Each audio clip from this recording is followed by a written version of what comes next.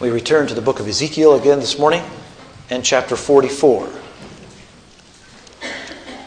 Ezekiel 44 is on page 875.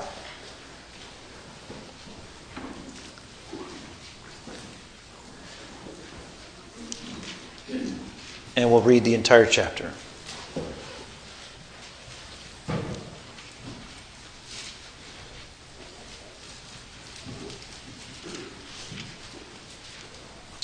Ezekiel 44 and verse 1. You can see the subtitle there is The Gate for the Prince. So Ezekiel 44 and verse 1.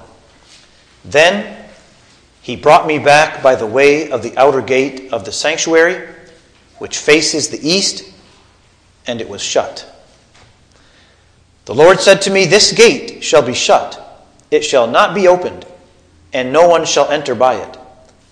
For the Lord God of Israel has entered by it, therefore it shall be shut.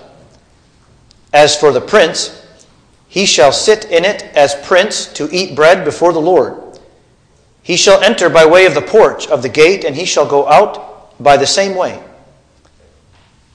Then he brought me by way of the north gate to the front of the house. And I looked, and behold, the glory of the Lord filled the house of the Lord, and I fell on my face. The Lord said to me, Son of man, mark well, see with your eyes and hear with your ears all that I say to you concerning all the statutes of the house of the Lord, and concerning all its laws, and mark well the entrance of the house with all exits of the sanctuary.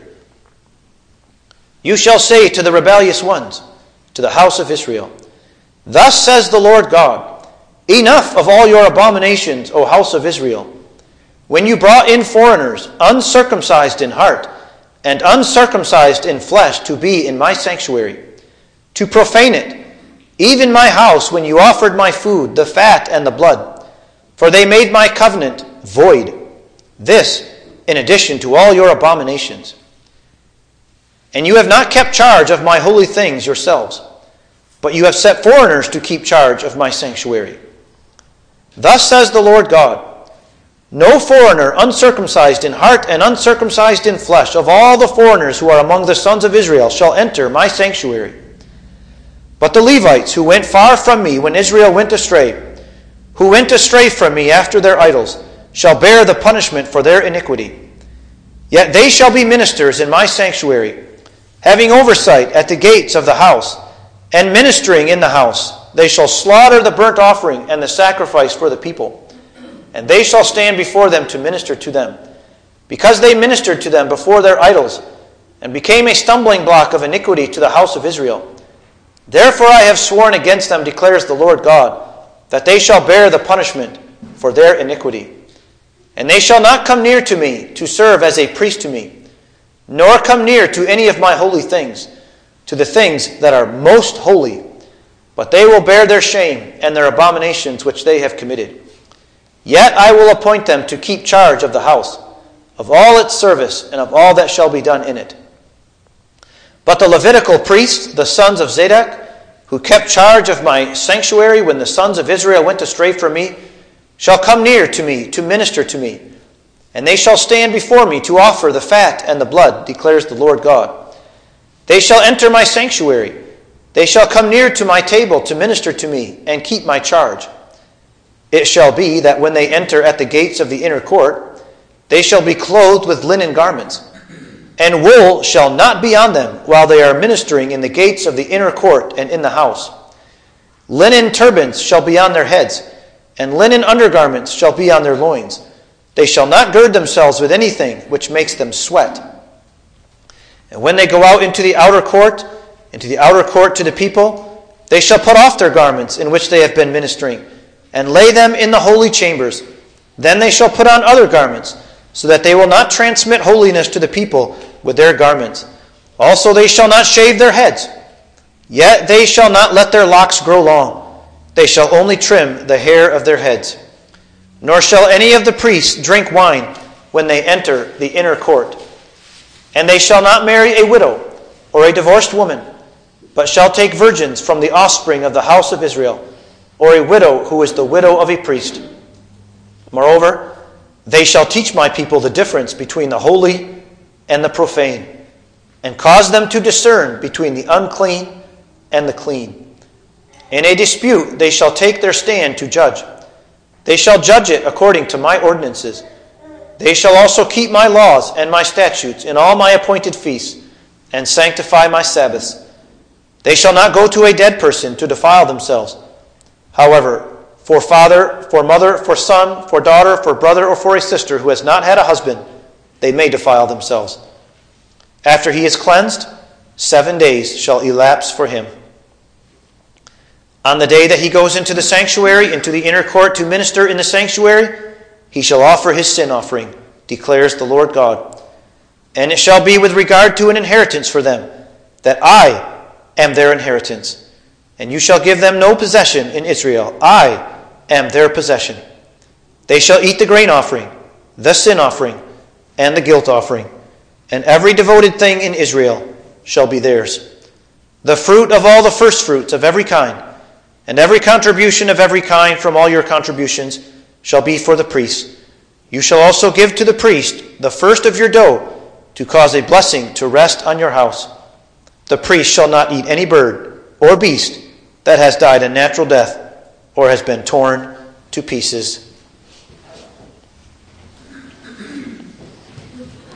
Well, congregation, again we continue by gleaning lessons from the book of Ezekiel.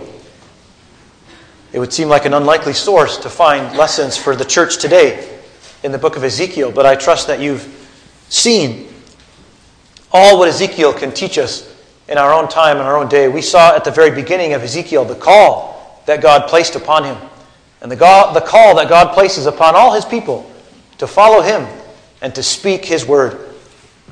We saw the glory cloud, and we're going to see that again also this morning. But we saw the glory cloud leaving the temple. And then we saw the glory cloud returning to it again. The glory cloud being a representation of God's presence himself. We saw false prophets. Prophets who did not speak the word from God.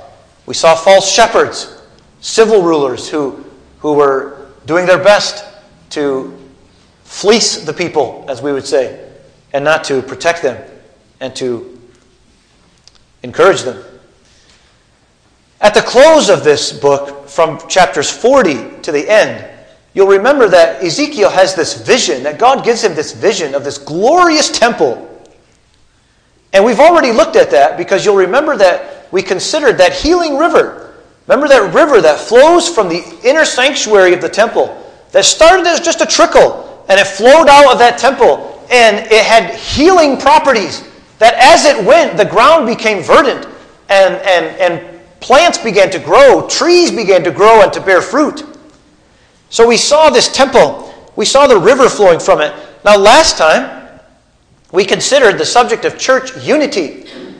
Church unity, that God tells Ezekiel to take the two sticks, and every child here, no matter how young, can see that picture, right? Of those two sticks coming together and representing the union of the 10 tribes in the north and the 2 tribes in the south.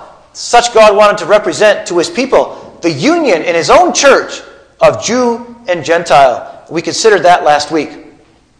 But now, this morning, we have the privilege of returning again to that glorious temple that God gave to Ezekiel to see. And we want to see that temple this morning, and especially to consider, under the subject, the title of the sermon, who may enter God's temple? Who has the right to enter that temple? That is the title of the sermon this morning. And so let's look then at this text, congregation.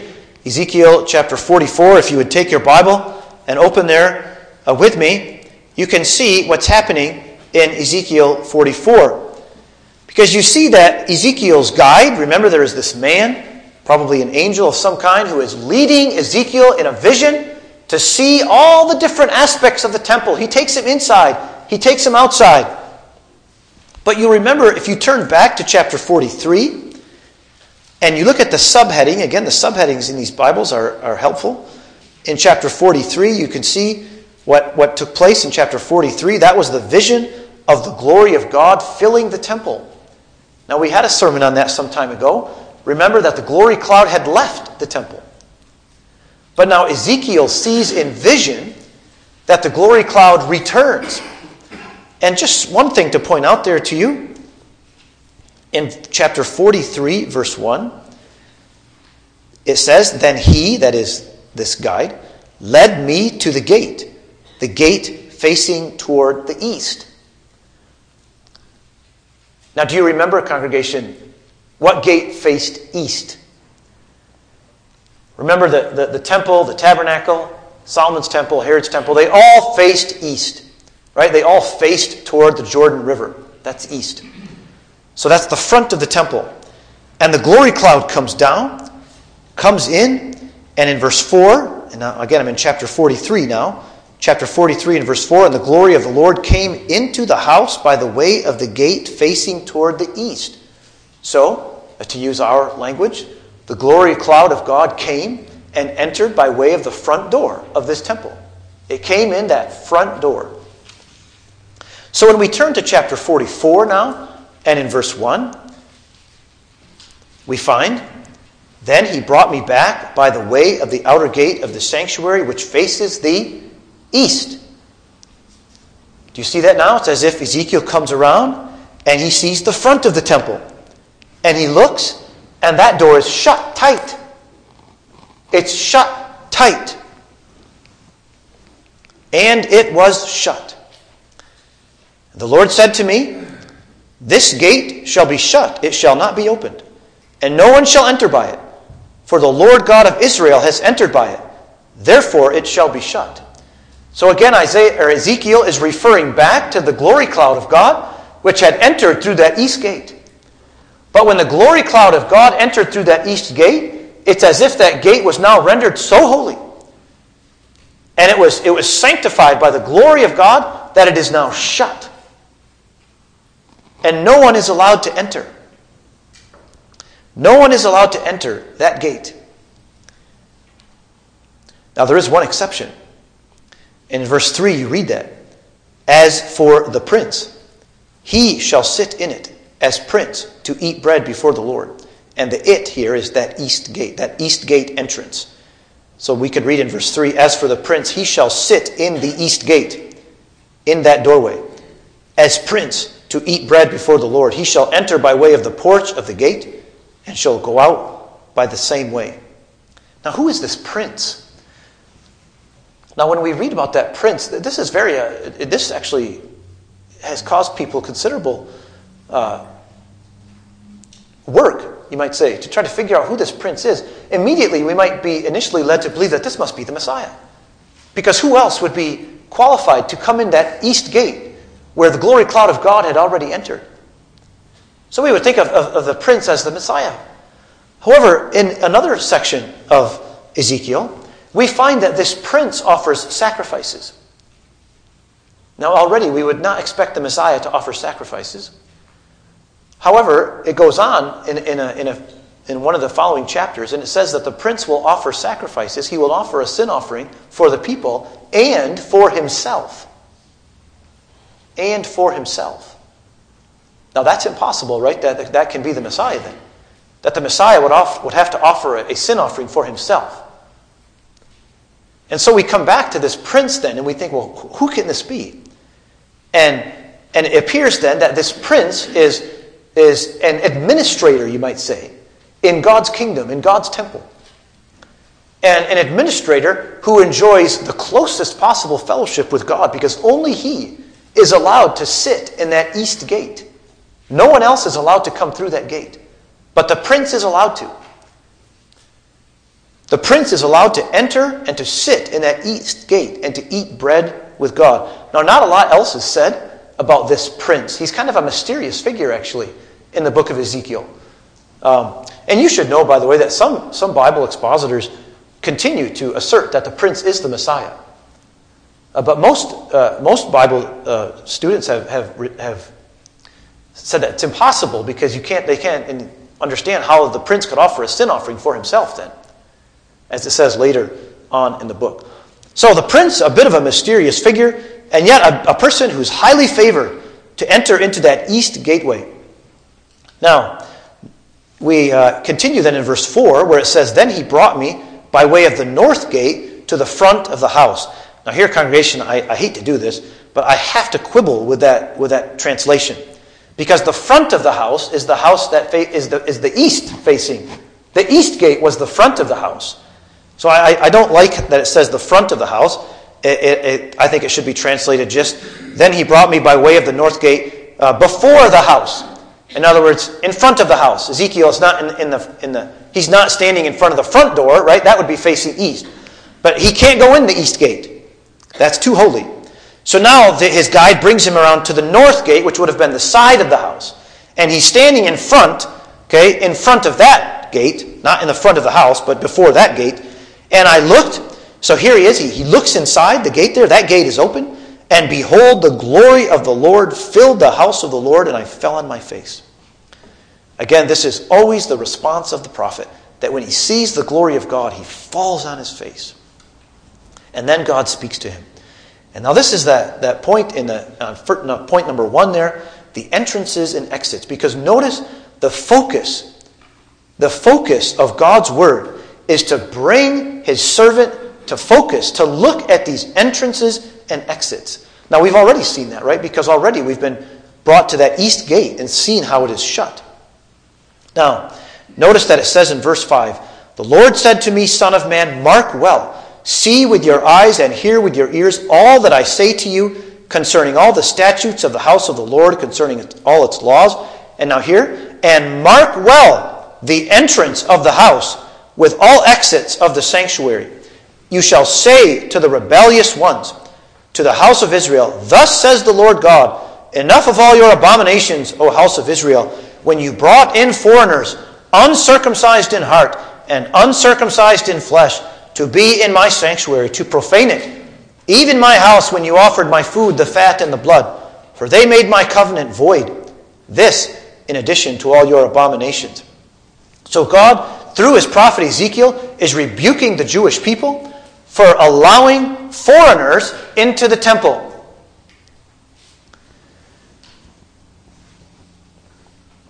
Now that's a very interesting way of referring to the Jewish people. Because you know the Jewish people never let foreigners in the temple. Literal foreigners. Actual Gentiles. It was unthinkable for them to let a foreigner into the temple.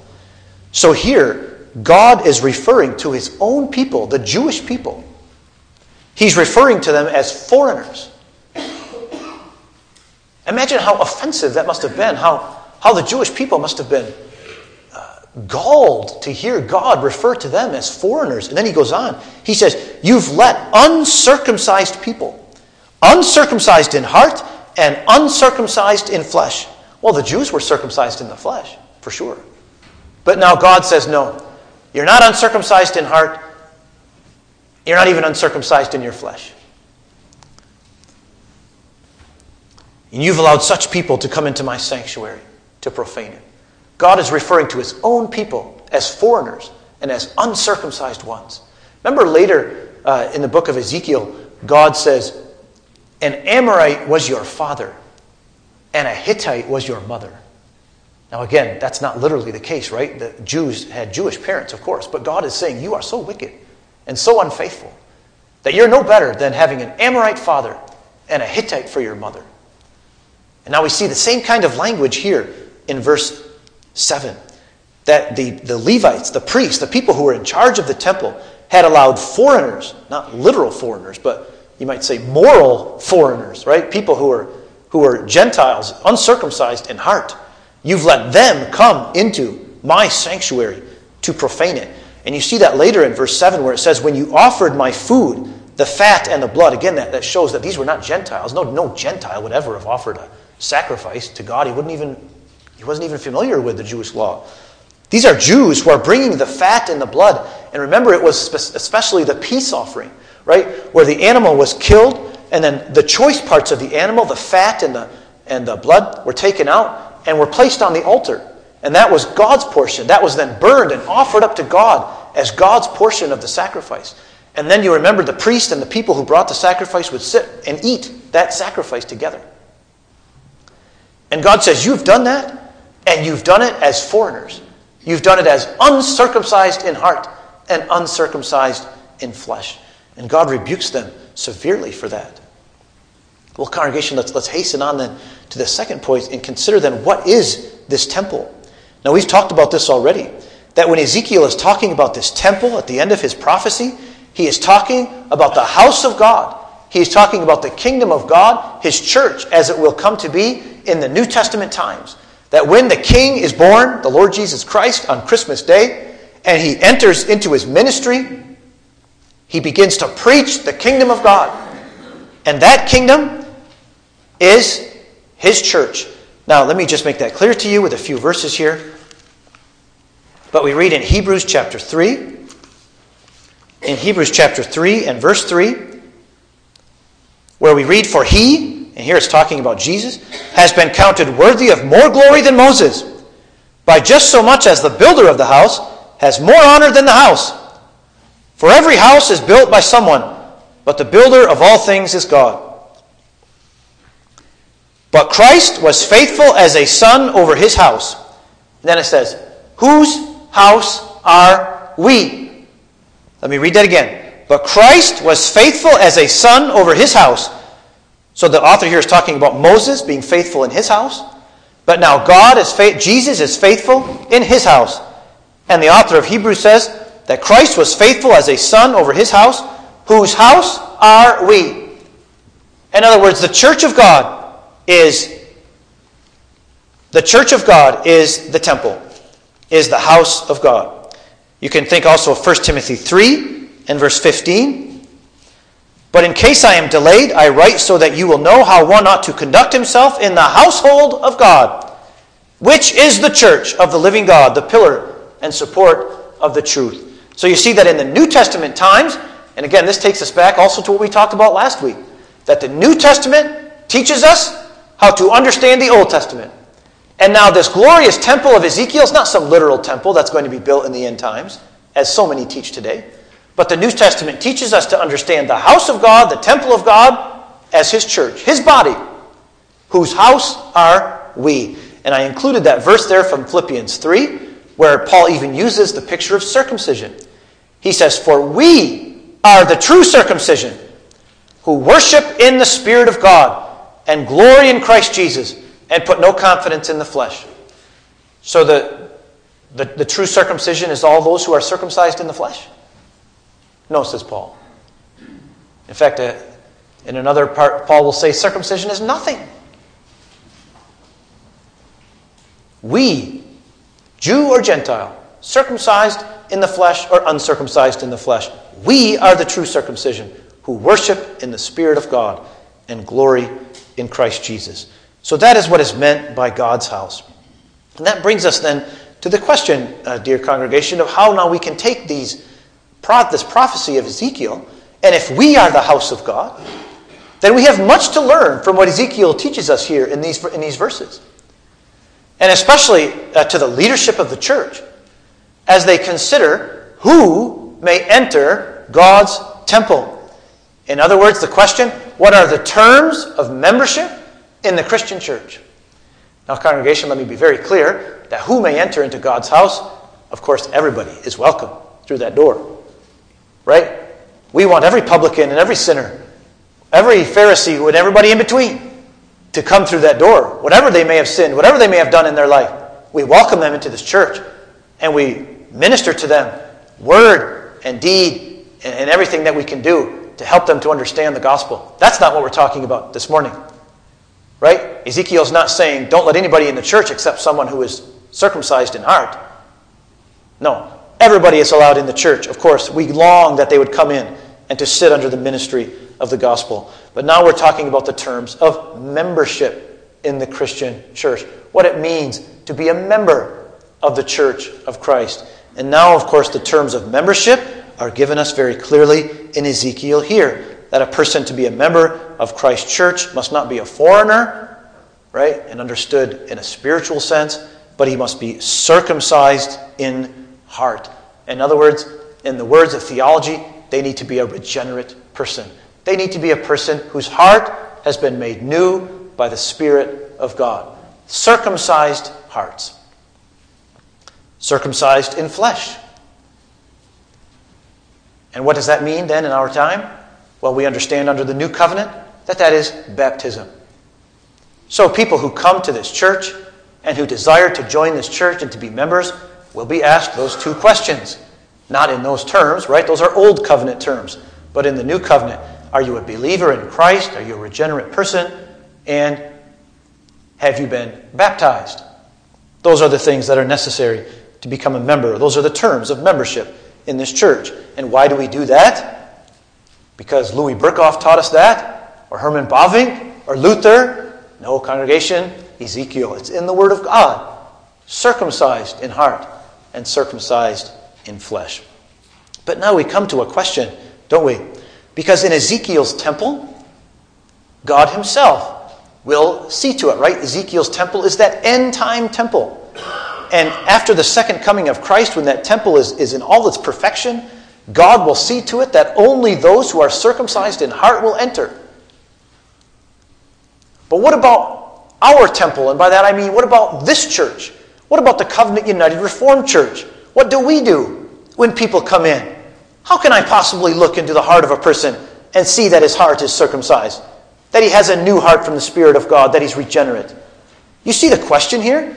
This is the dilemma. It's very easy to see how Ezekiel's temple could fulfill these prescriptions, right? That only the circumcised in heart may enter. But what does our council do? What do our elders do? We can't see into the hearts of anyone. How are we to know who is circumcised in heart? Well, again, it's not clear from Ezekiel, right, how we're to answer that question. But thank God we have the New Testament, right? And we turn there for light on this question of how can we know who we are to admit into our temple.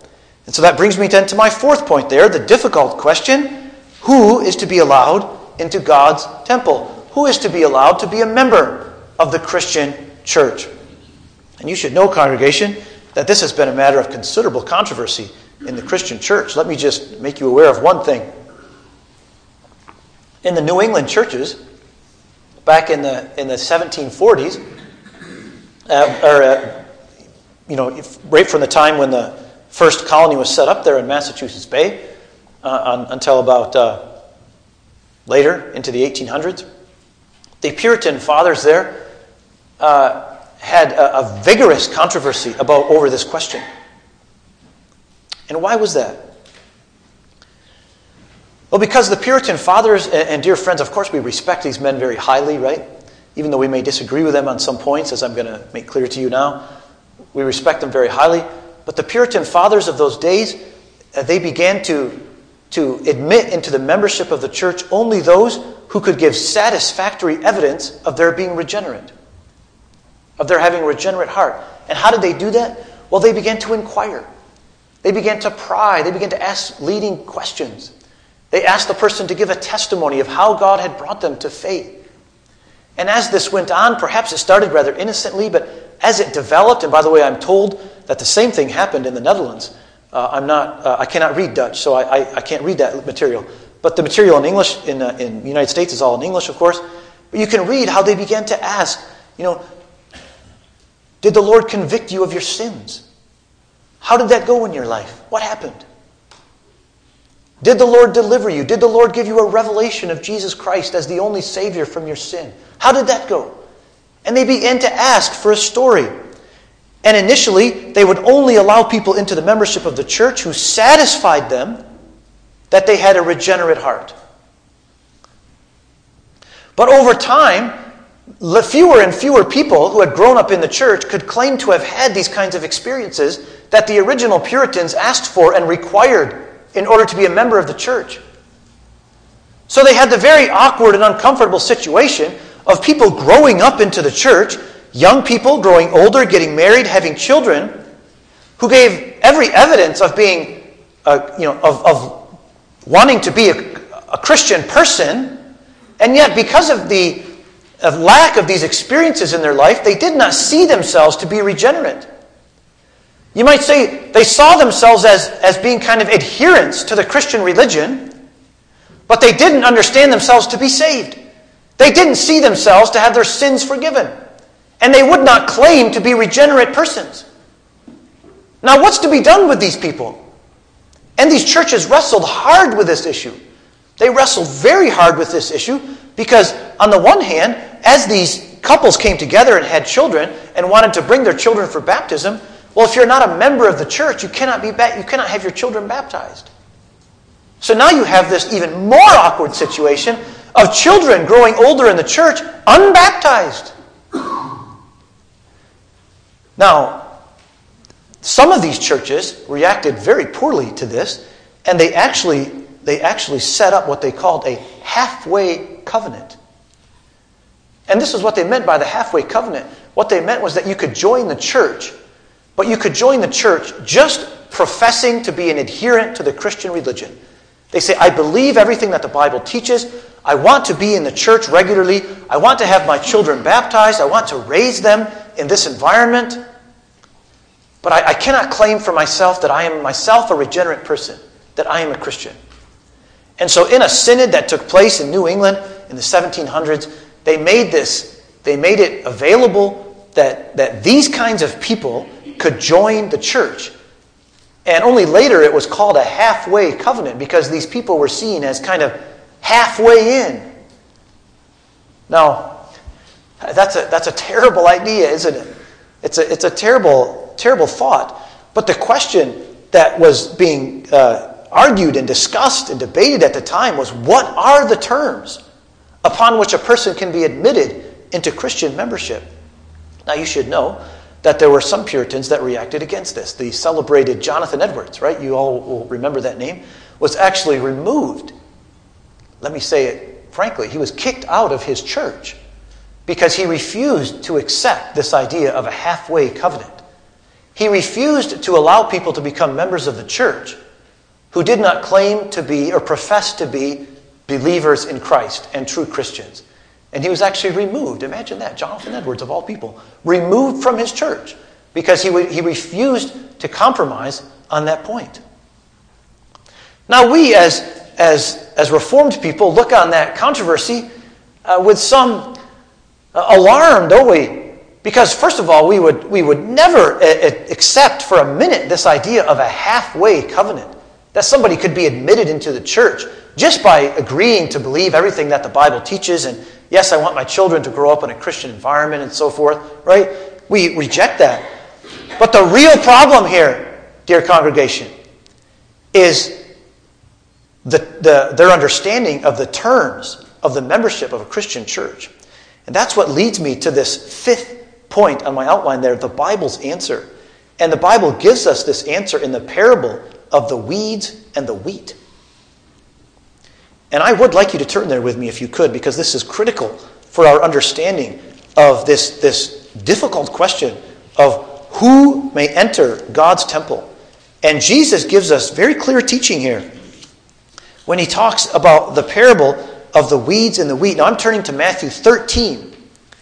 Matthew chapter 13, where you see these parables that Jesus is teaching. And in verse 24, you have the beginning of this parable called the tares, or the weeds, among the wheat. In verse 24, you read, Jesus presented another parable to them, saying, the kingdom of heaven may be compared. And then he talks about this man who had a field of wheat. And while they were sleeping, the enemy came and sowed weeds amongst it. And Jesus then explains that parable, and you can see actually you have the parable of the mustard seed in verse 31, then the parable of the leaven in verse 33. But then in verse 36, he returns to the parable of the tares and he explains what it means.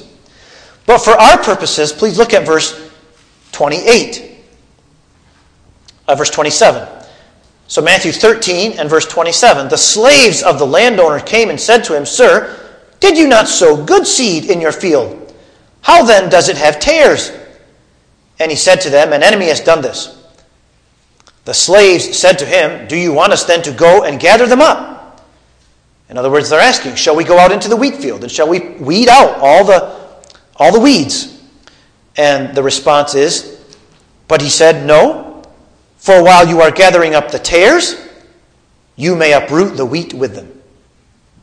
And especially, congregation, the particular tares that are mentioned here is called darnel. And it was known that the roots of these weeds would intertwine all through the field. And so it was almost impossible to pull out the weed without pulling out a bunch of wheat too, because the roots would all intertwine with each other. And it was very difficult to get them apart. And then here we have the instruction in verse 30. Allow both to grow together until the harvest.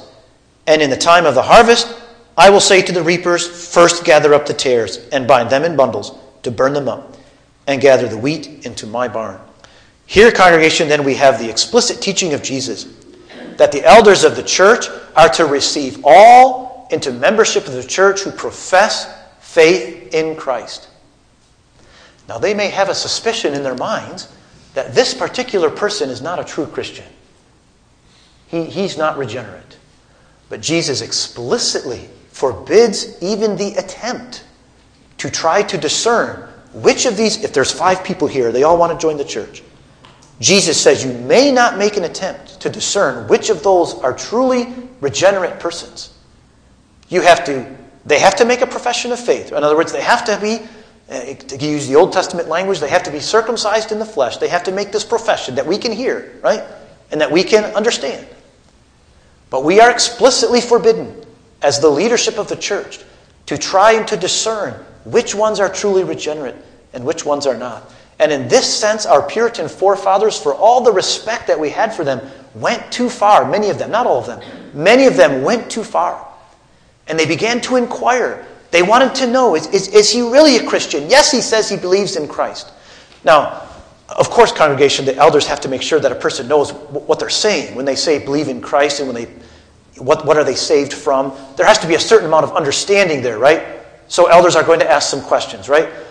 But elders do not ask questions in the sense of trying to discern, are you really a regenerate person?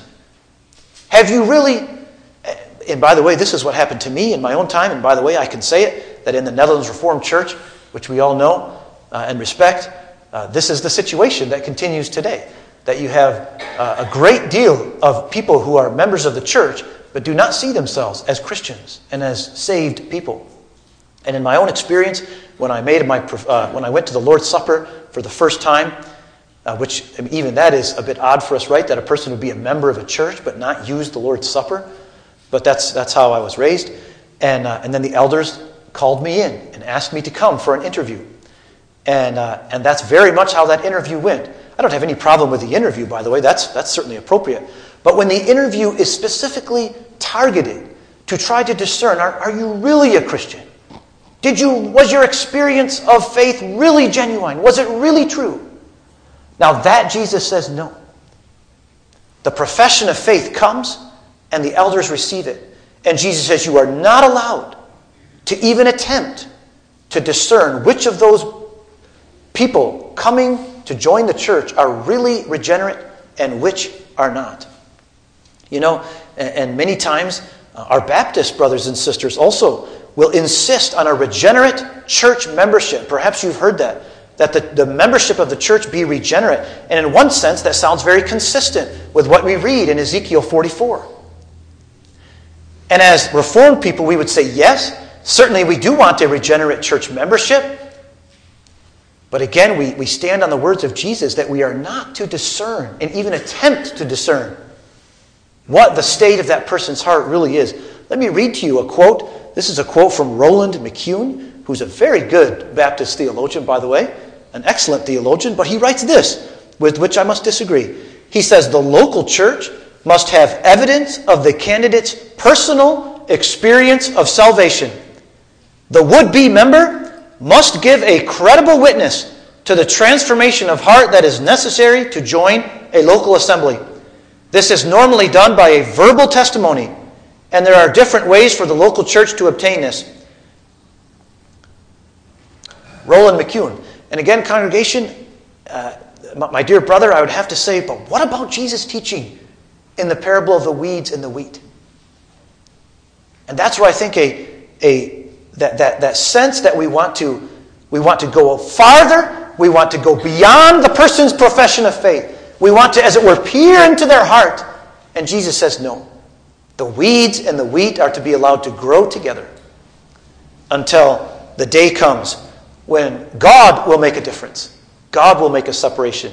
Now, in our own church, in our own theology, even the children learn, right, the distinction between the visible church and the invisible church. Our own confessions don't have this distinction so clearly. I took this from the Westminster Larger Catechism, but notice the difference in language. It says, what is the visible church?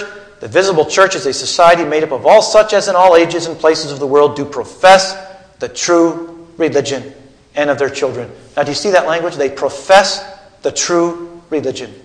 But then the invisible church, now notice how it changes.